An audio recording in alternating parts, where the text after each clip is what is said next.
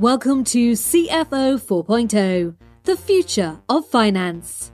The CFO role is changing rapidly, moving from cost controller to strategic visionary.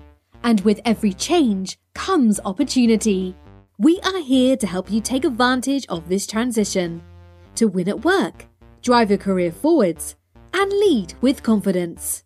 Join Hannah Monroe, Managing Director of ITAS, a financial transformation consultancy, as she interviews key experts to give you real-world advice and guidance on how to transform your processes, people, and data. Welcome to CFO 4.0, the future of finance. So hello everybody and welcome to this episode of CFO 4.0. A bit of an unusual one in two ways on today's session. So firstly, I actually have two guests within today's session. I have Richard Morin and Mark Jackson from Sage, and I'm going to introduce them in a little bit. But secondly, I'm actually going to hand over the reins and the control and the interviewing of this session to Mark as well. So why don't I start with a few introductions? Thank you both, Richard and Mark, for joining me on the session today. Mark, do you want to just tell us a little bit about your role at Sage, and then we'll swap over to Richard? Yeah, no, thank you, Hannah. Thanks for the invite, and also the power on this to be able to interview you for a change. So my name is Mark Jackson. I'm Vice President at Sage Intacct. So I'm responsible for a team of people who talk to our mid-sized and growing customers about the power of finance and accounting. That's a really nice way to describe your role there, Mark. And Richard, tell us a little bit about your role at Sage. Hi, thanks, Anna. So I'm Richard Morin. I'm the head of finance for the medium segment of Sage UKI, and that includes Sage 200X3, but also a focus on Intacct and Sage People. Brilliant. So Richard obviously comes very much from a practical, hands-on, if that's the way to describe it, Richard, way of finance. So it's great to have obviously a mix of different viewpoints on today's session. So I'm actually going to hand this session now over to Mark. And Mark, are you able to tell us a little bit about the report that we're going to talk about today? Yeah, no, thank you, Hannah. It's nice to have the power all of a sudden. So in terms of the report, so in a similar name to the tag on this webcast, our report is called CFO 4.0. So the report was created off the back of a report that we did last year, CFO 3, which was more about the digital CFO. And really what we looked at this time was a number of different things, how the COVID-19 pandemic had impacted the finance function, how it had impacted the alignment and relationships with other business stakeholders, how the CEO and CFO and finance teams had to change, and what new skill sets needed to be brought into the organization to adapt and be well positioned for the future. And then finally, what digital tools finance leaders needed and what areas they needed to invest in to drive and deliver their jobs effectively and efficiently. So just in terms of the audience that we drew the report from, so it went out in the first quarter of this calendar year. It went out to about 1,900 survey respondents, of which about 600-700 were specifically from the UK. They were to finance leaders in organisations with less than 1,000 employees and an annual revenue of at least $50 million from across industry, but primarily, or the biggest areas were from retail, financial services, healthcare, hospitality, tech, and non-profit. It was a response that there was lots of interesting findings, Hannah, that came out of the report. And obviously for the rest of this, I was hoping I might be able to ask you guys for some insight and some of your interpretations of that data. Absolutely. So in terms of the personas, because I must admit, I was quite surprised by some of the data that came out of this report generally, but there were 3 personas, weren't there, that were identified. Do you want to just tell us a little bit about that? Yeah, there were 3 personas. So I think the concept that came out was there are traditional finance skills, but also non-traditional skills that traditional finance leaders have typically picked up. And as an output from it, we identified 3 specific roles. The first of those specific roles, or the first of those specific personas, as we called them, was something called the Chief Facilitative Officer. And I'm just getting good at saying that now, Hannah, the Chief Facilitative Officer. The second one was the Chief Fairness Officer, and the third one was the Chief Futures Officer. Each of those different roles come with a different set of characteristics and behaviours that we see from those personas. Perhaps should we take a little deeper dive into each of them? Yeah, I think it'd be great to give some people some context to the report. So I think the chief facilitative officer they're the people that have been the traditional CFO, the traditional purists, but they've changed their focus onto much more future-focused things, more strategic and more commercially aligned business advisors. And I guess, from my perspective, having worked with Richard on a daily basis, these are certainly characteristics I see Rich bringing to the table in our business. But maybe, perhaps I can turn the table, Rich, maybe to you, of that chief facilitative officer, whether that's, what are your thoughts on that? Is that something you can relate to within your role? Absolutely. I think, we still have to do the day job. We have to get the accounts out. We have to do all the regular stuff. But actually, I think in part to do with recent circumstances with COVID, with Brexit, with the current crisis and inflation, I would say the chief facilitative officer is almost a CFO plus, because you have to be able to react quickly to things. So, no, definitely we need to be able to start to describe things possibly in a non-financial way and work more broadly across the business, become that strategic advisor, as you say. The challenge with that one at times is where we do and where we do not necessarily have the right data at our fingertips. And I think one of the challenges that we've faced historically is obviously finance systems tended to have fixed closes and take maybe a week after a month end to sort of give data. And I think this is one of the areas that is certainly needs to be explored a lot more in terms of digitalization and the sort of systems that we're using to enable us to have data at our fingertips, to be more of a strategic advisor and use more real-time data. I reflect, Rich, actually the first meeting you and I had, and I was sort of, coming in to meet the CFO of the business. I was expecting to be, blown away with a number of with numbers and data, and actually we just had a business conversation, right? Mm-hmm. The data came down the line, the numbers came down the line, but for us it was initially just a business conversation that we had. No, that's absolutely right. I think you've got to understand the context of the business. I think the days when a finance leader can sit in the office and just sort of crunch the numbers and not put any context around them are numbered, to say the least. And Hannah, one of the other findings that we got out of this is, whilst we came up with three personas in particular, the chief facilitative officer was the one that most of the CFOs that we interviewed related most to, in that 60% of UK CFOs said they're probably currently most like the chief facilitative officer. Is that something that you can see with the CFOs that you engage with on a daily basis? Oh, absolutely. I think business advisory, being that right hand to the CEO, has always been a key part of what that CFO role should be. But I think also what's super interesting is that certainly in my role, I'm seeing even those smaller businesses, that mid-sized business, they're actually wanting that advisory piece. And that's where this whole part-time CFO role, this fractional CFO role is coming from, which I find really interesting.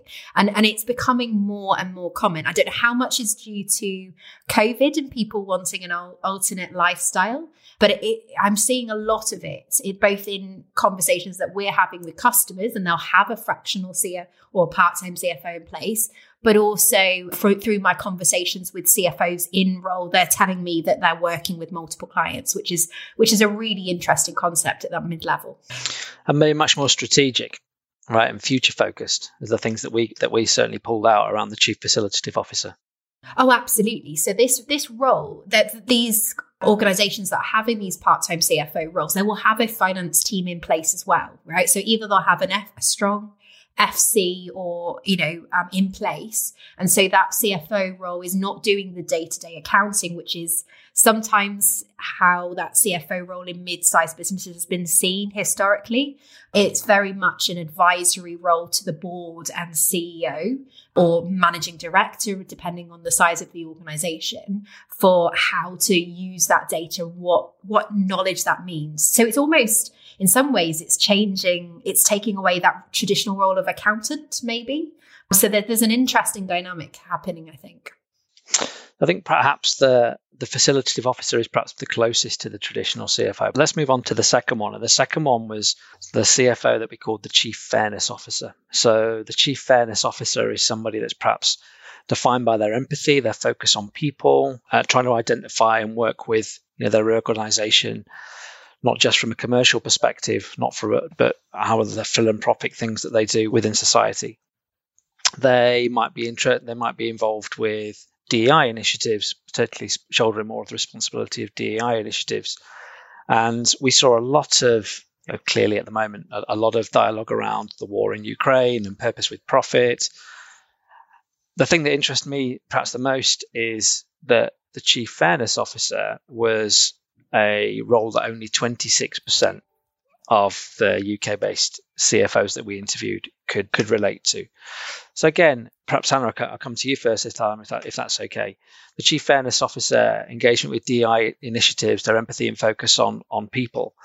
Is that again something that you see within your community of CFOs? I think it's what interests me with that only 26% saw that as something that they engage with. So whether that is it only 26% see it as a major part of their day-to-day role, or 26% actually see it as one of their responsibilities is an interesting dynamic. But certainly the concept of fairness, ESG, and is coming out in day-to-day. So we're being asked a lot for ESG supportive reporting. So the ability to take those financial numbers and put them into an ESG context. So things like carbon footprint is coming up a lot.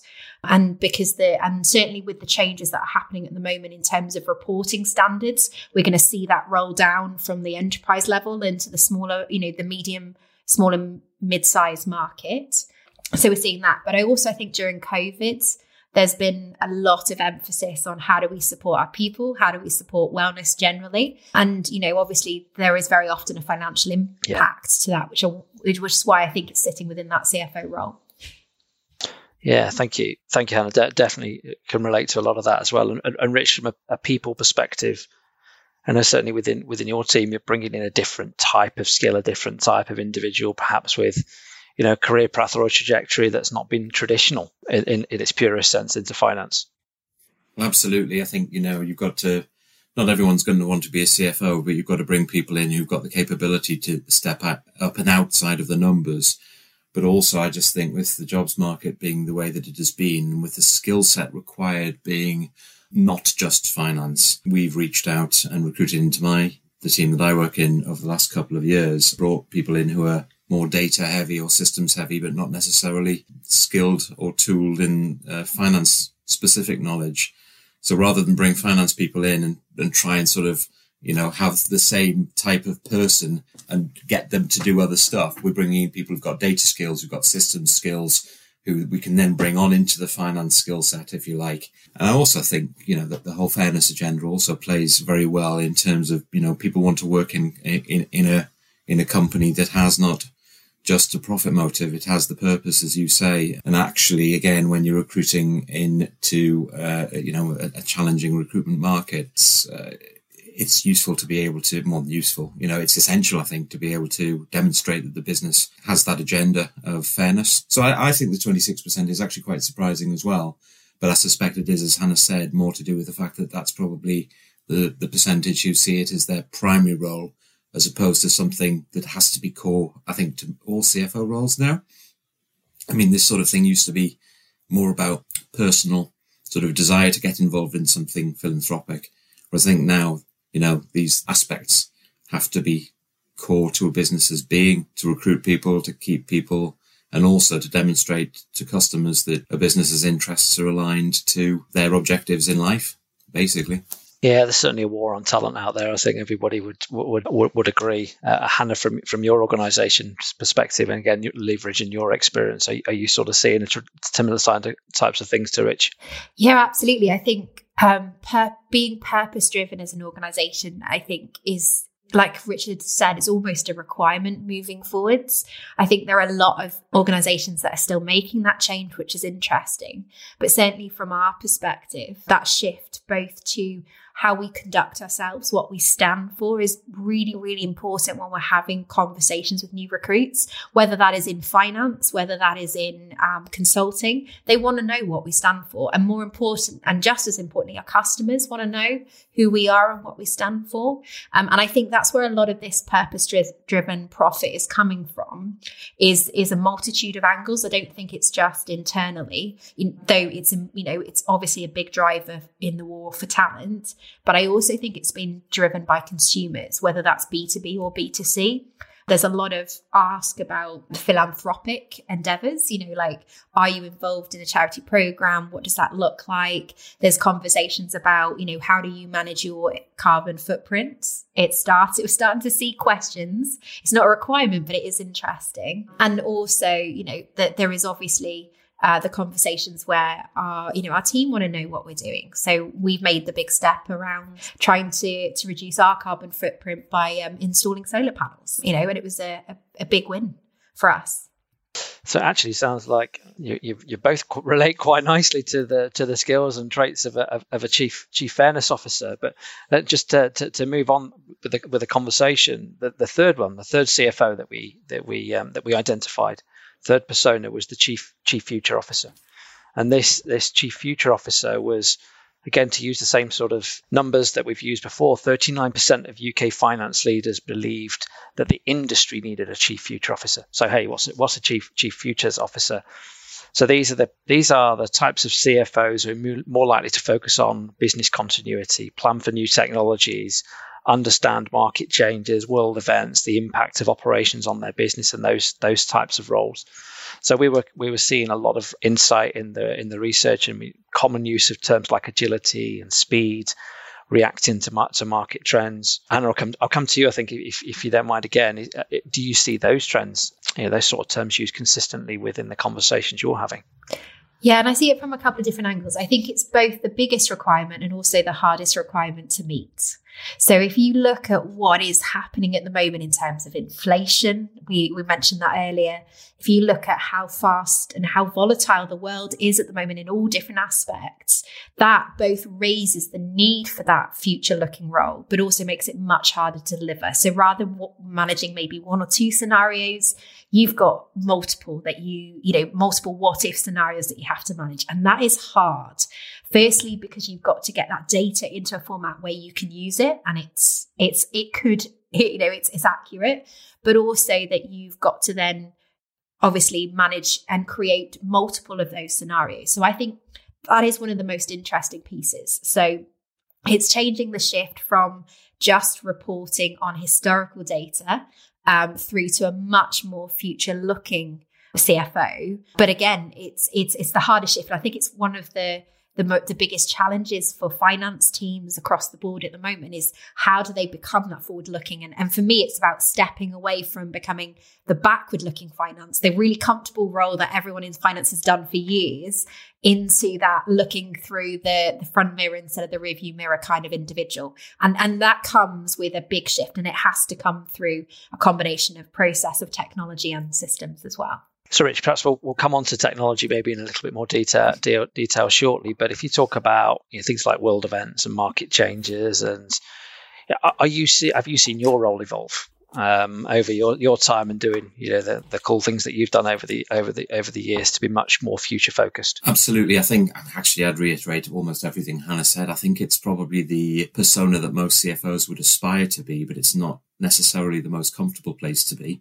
And it's not the easiest thing to do. And I think this is where, getting into things like digitalization and sort of getting the right tools in place to allow you to react quickly and to understand rapidly changing things, the impact of rapidly changing events, is really important. But I do think it's a challenge for a lot of CFOs. I think, if I step back to the CFO 3.0 survey, we talked about sort of the different nature of organizations in terms of their willingness to adopt digitalization.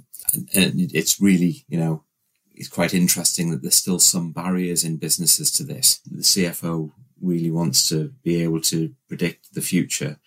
And I think the difference between the chief future officer and the chief facilitative officer, because we're referred to future in both of the personas, is actually the ability to project much further forward and to be a bit predictive.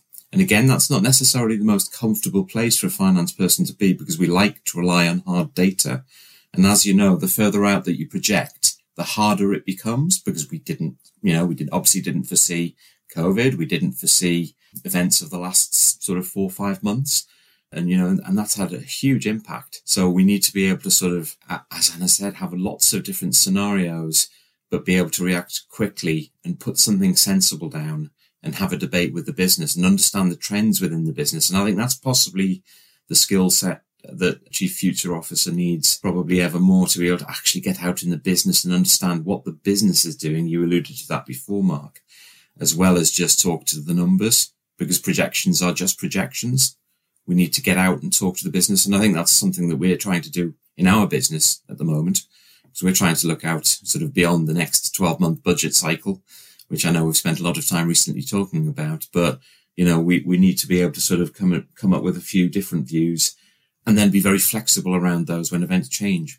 And we'll move on to technology a bit now, perhaps. Just if you want to think about further down the line, terms like artificial intelligence and machine learning and predictive analytics start to come to mind. And the research identified the fact that UK finance leaders now prioritise digital skills over finance experience. We saw a lot of input on things like the metaverse, and AI has been around for some time, but it's now an absolute constant in that most of the CFOs, the vast majority of the CFOs, mentioned artificial intelligence when it came to those things, to give them a view of the bigger picture, visibility into things that may happen in the future. So, and just moving on to that sort of technology conversation, Hannah, is that you've seen there's different types of technologies being adopted and different types of skill sets being adopted around technology to give those futures officers more of an insight into the future and predictive? I think I feel like it's happening more in the larger enterprises than in the mid and the small, personally, in that I think a lot of traditional finance teams don't have those skills, right? So I think there's a whole piece about upskilling the existing teams, because their roles are changing. So the days of having a sales ledger clerk, a purchase ledger clerk, and those individual roles just entering data on a system is going to disappear in the not too distant future because of the great technology we have. So we have OCR scanning, we have, like you said, AI to identify mispostings and to help with reconciliations. We have all that great technology. And what is really exciting for me, I think, is that is no longer the realms of the large enterprise. That is starting to come into the mid-market and small market. So it's more accessible and available to the everyday finance function than it has been historically. So for me, that's really exciting. But what I think, certainly those that have been in RA, I think new generation coming up are more digitally literate, if I can say that. But I think there is a piece about how CFOs are investing in their existing teams and what skills they are doing. Because I see a real need for finance team members that are comfortable with implementations that have done them before. And unless implementing a finance system can be or used to be a once in a lifetime event that you would just do once and then it'd be in for years. But the ongoing process engineering, the ongoing development of systems and implementing new process improvements, that should be part of everyday finance life. So Richard, from a practitioner's perspective then, and considering technologies and investing in digital skills and technologies within your team in particular, you got any experience or wisdom you can share? So we've started to use some machine learning sort of in terms of our processes to try and sort of understand where some of the inefficiencies are and to close some gaps and make the activities more efficient. I think one of the other interesting things that we've been rolling out over the last 6-12 months is innovation training for all of the members of the finance team. Now, innovation for finance, I think historically members of the finance team would almost expect a system to be delivered to them that was developed as opposed to be part of the conversation. And I think it's a really interesting one that we're actually starting to get involved. And it's quite challenging for finance people because we like facts and figures. We like, definitives. When we get involved in a conversation, we almost want to predict the answer before we even start having the conversation. But actually I think there's, to be honest, there's definitely a place to expand in this area. I think there's more work to be done, but I think changing the mindsets of people who work in a finance function to be more innovative, to be more flexible, to sort of challenge the processes and the activities that they're doing now, and then see how technology can complement that. We're definitely doing a lot more work on that at the moment. And I think some of the work that we do in the background, Mark, in terms of some of the data points we're looking at in our business, we're looking at KPIs which you wouldn't historically have seen as normal finance outputs. They're very much more linked to the operational capabilities of the business. So I think, there's definitely a conversation to push that one harder and further, and to train and upskill your finance staff to to think a bit differently about how things work in their teams. So certainly, the three personas there, we're certainly seeing CFOs' responsibilities expanding, changing, evolving constantly. There's another fascinating fact, perhaps, that came out, and I'd be interested in both of your perception on this one. That it said, despite the expanding responsibilities, our survey found that 61% of UK finance leaders felt that CFOs are underappreciated. So CFOs are put into this, an inordinate amount of pressure, expected to do all of the things that we've just talked about, and yet that they feel underappreciated. Do you see that? Do you feel that? Do you have conversations with CFOs that are perhaps feeling underappreciated, or is this just a sign of the times? Hannah, perhaps.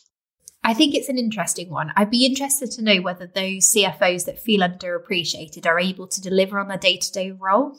And what I mean by that is to deliver on those three personas that we talked about. So that, and I'm not even try and pronounce the first one, to be honest, Mark. But if I think about some of the conversations that I have with CFOs, is that they tend to be at the end of the investment line when it comes to technology, right? I don't know why, because actually you'd think you'd start with this team that are producing the numbers, but finance tend to deal with all of the back office areas. And so sales will get an amazing CRM, they'll get investment, marketing will get investment in marketing tech, and then finance are dealing with all of the outcomes of the processes that sit in other teams, right? So I think there is always a challenge for finance in that they tend to be at the end of the line when it comes to technology rather than at the beginning. So they're always trying to catch up with other people. And secondly, they are then also having to deal with the outcome of the processes that have been driven from other parts of the organization, right? So very often that makes it a lot harder for finance teams to be able to transition into that more strategic role. So I think there is something about a business not recognizing the amount of effort that the finance team have to deliver on that role. And I guess there's a challenge, isn't there, to those that feel that way, is to understand, well, what is it? And I'm sure that there was a really interesting stat, I think, about when I think it was in one of the recent ACCA reports, actually, about how CEOs didn't see finance accreditations as necessarily an absolute must-have for CFOs, which I found fascinating, right? You think they obviously expected to have that skill and that capability within the finance team somewhere, but not for the CFO, which I think personally says a lot about that CFO role. So in terms of what that CEO is wanting from a CFO, and maybe that's where some of that friction is coming from. Yeah. Rich, are you seeing that? Are you seeing underappreciation? Are you hearing it from your colleagues and peers? To be honest with you, I was a little surprised by that one. And it's obviously quite different in different companies. And I think, again, Hannah's right. It depends on the appetite from the CEO and the relationships. But I think if I were to look in the mirror as a finance person, I think it's something I've tried to do myself over the last couple of years, which is actually just step out of my comfort zone and actually push into other areas of the business. So I think, again, finance systems used to be seen as sort of something over to the right-hand side of the business, actually. But if you talk about digitalization, it should actually link right through the business, sort of all processes. We talk about CRM, we talk about operational processes, and it should, there should be a linkage through. So when you're thinking about a digital journey, it shouldn't just be about investing in a back office finance system. It should be something that complements the business and provides real-time data for the whole of the business. So, as I say, I was a little surprised by that one, but I can only reflect its personal experience and maybe the relationships that are there in a business. But it is, for a lot of businesses that haven't yet invested in digitalization, I guess the finance function is still under the cosh in terms of still doing a lot of the production and the processing. And I think as we get into, more digitalization, we can take some of that pressure away and hopefully free up time for the CFO to actually be out in the business talking to the stakeholders across the business, and providing that sort of strategic insight and helping the business, and also promoting finance and getting the view of finance changed slightly from being this sort of back office function that quite a lot of, probably in smaller businesses, still consider it to be. So I'm sitting here, and it'd be remiss of me not to ask this question, right? So perhaps Hannah, Richard, just which of the three personas that we've talked about, the Chief Facilitative Officer, the Chief Futures Officer, and the Chief Fairness Officer, would you say A, you're most like, or B, you most likely to be like? Rich? So I think, the truth is most of us are still more like the Chief Facilitative Officer. I would prefer to be the Chief Future Officer. The Chief Fairness bit's an interesting one for me because I have been involved in some charitable activity myself for sort of over 10 years. But again, when I got involved in that was probably more of a personal thing than necessarily core to the role. But certainly Chief Future Officer, but obviously with the tools and the data availability that is still a work in progress in most businesses, I would prefer to be the Chief Future Officer, but facilitative is still the meat and two veg, if you like, of the job. Hannah?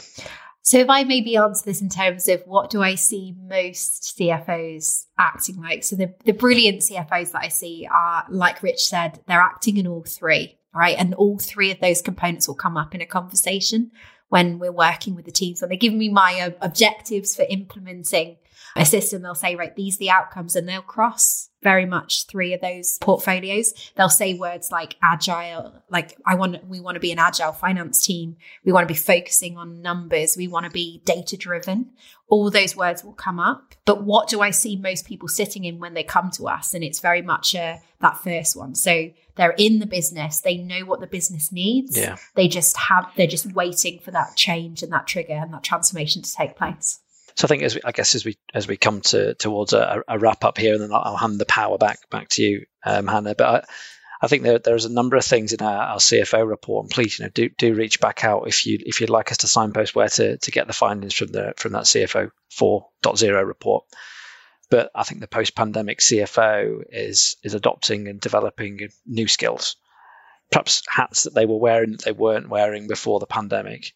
And the Chief Facilitative Officer, the Chief Fairness Officer, Chief Futures Officer, you've got to see all of those roles playing a huge part in any organisation as we kind of roll forward, not least the use of technologies, but also the DEI stuff and a whole raft of things that the CFO now needs to pick up and be cognizant of and be very aware of in their organisation. So, Hannah, I'm going to hand back to you to close us out here. Yeah, no, and thank you, Mark, for being such a great host. It was very strange being on the other side of the questioning, and thank you both. Thank you, Rich, for joining us today. So, for those that are interested, there's some really interesting factoids in this report, and we've only got a limited amount of time, and Mark did very well to keep us on track. So we haven't covered everything that's in there. So if you have the opportunity to download the report, we'll put the links in the show notes so people can actually go down and have a look and download that report. And, we're going to be starting to share a number of those interesting facts on the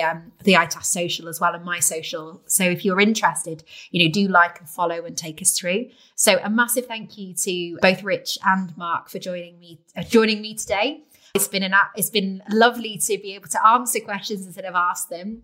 And to all of our listeners, like I said, there's some great information in there. If there's any follow-up questions that you guys would love to hear it. And I might even be able to convince Rich and Mark to do a follow-up session. So thank you very much for joining us today. And guys, I would love to hear your thoughts on this report as well.